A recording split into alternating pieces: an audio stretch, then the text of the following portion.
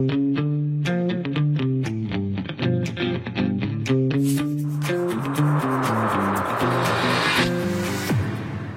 back to the Mel K Show. I know everyone loves my guest today because I get tons of emails every time he's on. I'm very honored to have my brilliant friend Matt Ehret back with me. How you doing, sir? I'm doing good, Mel. Doing very good. I'm glad you guys are settling in a new location, and I know how that goes. So I'm really happy that we're getting to speak a little bit today before the dust settles. Exactly. It's crazy because, spending half of my life, basically, at least back and forth to New York City to be leaving a city. Finally, I never thought I'd leave. And then honestly, to be leaving it like the way it is right now is totally shocking. But sign of the times. Things are changing really fast. You're covering a lot of stuff. So today I'm going to be throwing to you because, first of all, if you're not following Matt's Substack, he is a prolific truth teller. And every single day I feel like, oh, I got to talk about that. So where are we going today, sir? Well, I was thinking today that, and I know for those who watched our last discussion, I had some people writing to me saying they're really looking forward to listening to some actual courses that we talked about going into the American system of political economy. What was this idea of constitutional banking that so many presidents died while trying to defend and revive? Yeah. So what is that, and how does it differ from the system of globalization, Adam Smith's British system of monetarism that we're taught in school today, but it's not the same thing. So we're not going to do that today, but we will do that soon, as you and I had discussed. So people can who might be waiting for that, you will be satisfied. But for today, like we were talking about a little bit by email, I just published something that I think is important for people to wrap their minds around. And it's called The Roots of Modern Ecoterrorism. Yeah. And the subtitle is From MK Ultra and the Unabomber to Maurice Strong and Yuval Harari. So subtitle. Yeah. The reason for this is that, well, look, right now there's a lot of anomalies going on. There's always been natural disasters. There's always been, human beings have always encountered problems, infrastructure going bust, trains have derailed from time to time, forest fires have happened. But I think that the density of these sorts of things happening, going awry, trains derailing, but not only trains, but trains carrying toxic waste, toxic chemicals, conveniently spilling into high density, farmland, where we have the case, obviously, in Ohio. We've got cases, or several cases in the Midwest. We've got cases in Texas. We've got a lot of cases, including in Canada, where this sort of thing has happened.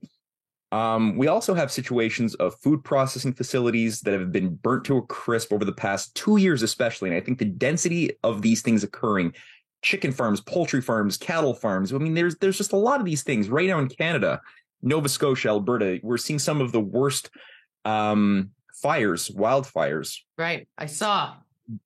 Yeah, the dry season is not helping, but what is increasingly apparent from the authorities who have done some forensics on these fires so far, despite the propaganda that's trying to get everyone to believe that this is global warming, the fact that we didn't undo industrial civilization and shut down CO2 production is the cause. We're being punished for the sins of climate transgressions. And so this is what we're being told is at the heart of these fires. Now, the reality is, as I was going to say, the actual forensic experts who did analysis have come out saying that this has all of the makings of human-made fires. Now, they're not saying it's necessarily intentional. They're just saying it's human. They're saying, whether it's somebody throwing their cigarette butt out or being sloppy at the campsite.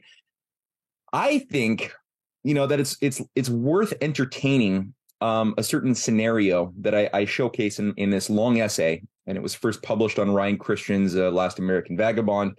Yeah. Going through something known as a new technique of declaring war on human civilization. People are very familiar with Davos and the different creatures, the World Economic Forum trustees like Mark Carney, the green warrior of central bankers, as he likes to be called. Who John Kerry saying that we shouldn't be farming at all in America anymore this week. How outdated. Yeah, that's so 1990s. Eating that. Who does that? We're just gonna have That's we're gonna sick. be eating in the metaverse now. We get digital Right. Stop burgers. it already. Yeah, who needs sloppy burgers that have grease and they give you heart disease. The meta burger does it's 0 calories. It's the best. Exactly. uh so yeah, you got these creatures who definitely are utilizing institutional power in order to do a lot of things that involve shutting down industrial civilization. Gavin, whatever, in California, in LA, or the governor of California has overseen the destruction of some of the most important hydroelectric dams last year in California. Yeah. With $500 million. That's all it costs you. $500 million of taxpayer money, and you could destroy some hydroelectric dams. Yeah. Ignore the fact that farmers, Right.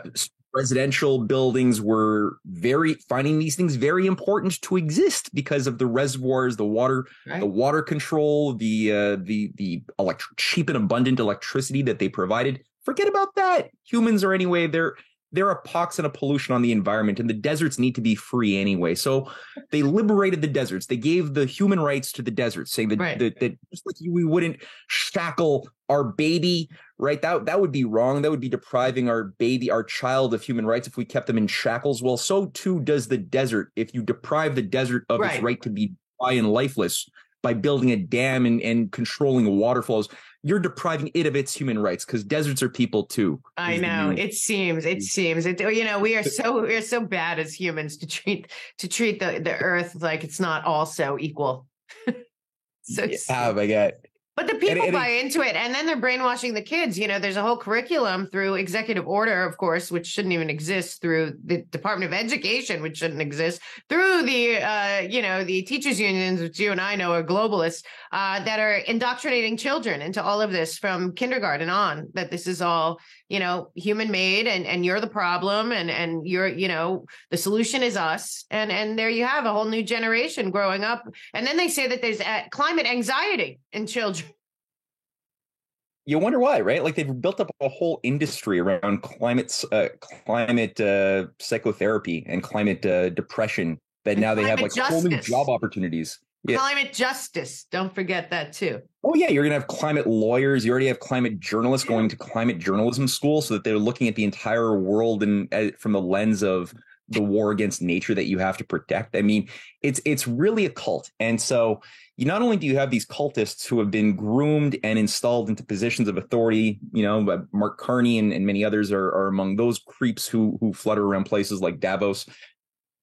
But you also have this other thing that I documented in the course of this essay. I'm going to do a little screen share. Now, one thing that's of interest is that in this article, well, the thing that I use as a hook is a new Hollywood film that's called, interestingly enough, How to Blow Up a Pipeline. People can watch the trailer, I'll spare them, but effectively it's a pseudo-fiction story of some young people who want to save nature in some undisclosed Arizona desert area where a pipeline has been built, hurting nature. It's bad for the climate.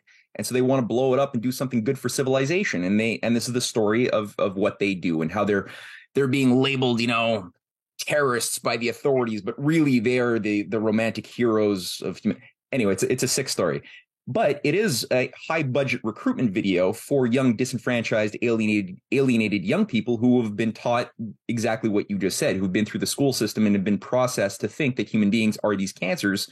And the best thing we could do is destroy food processing facilities, pipelines, trains, the means of agricultural production, because all of these things result in keeping people alive, making people, live longer, have more of us, which is all just more cancer cells destroying the host of Gaia anyways. That's bad.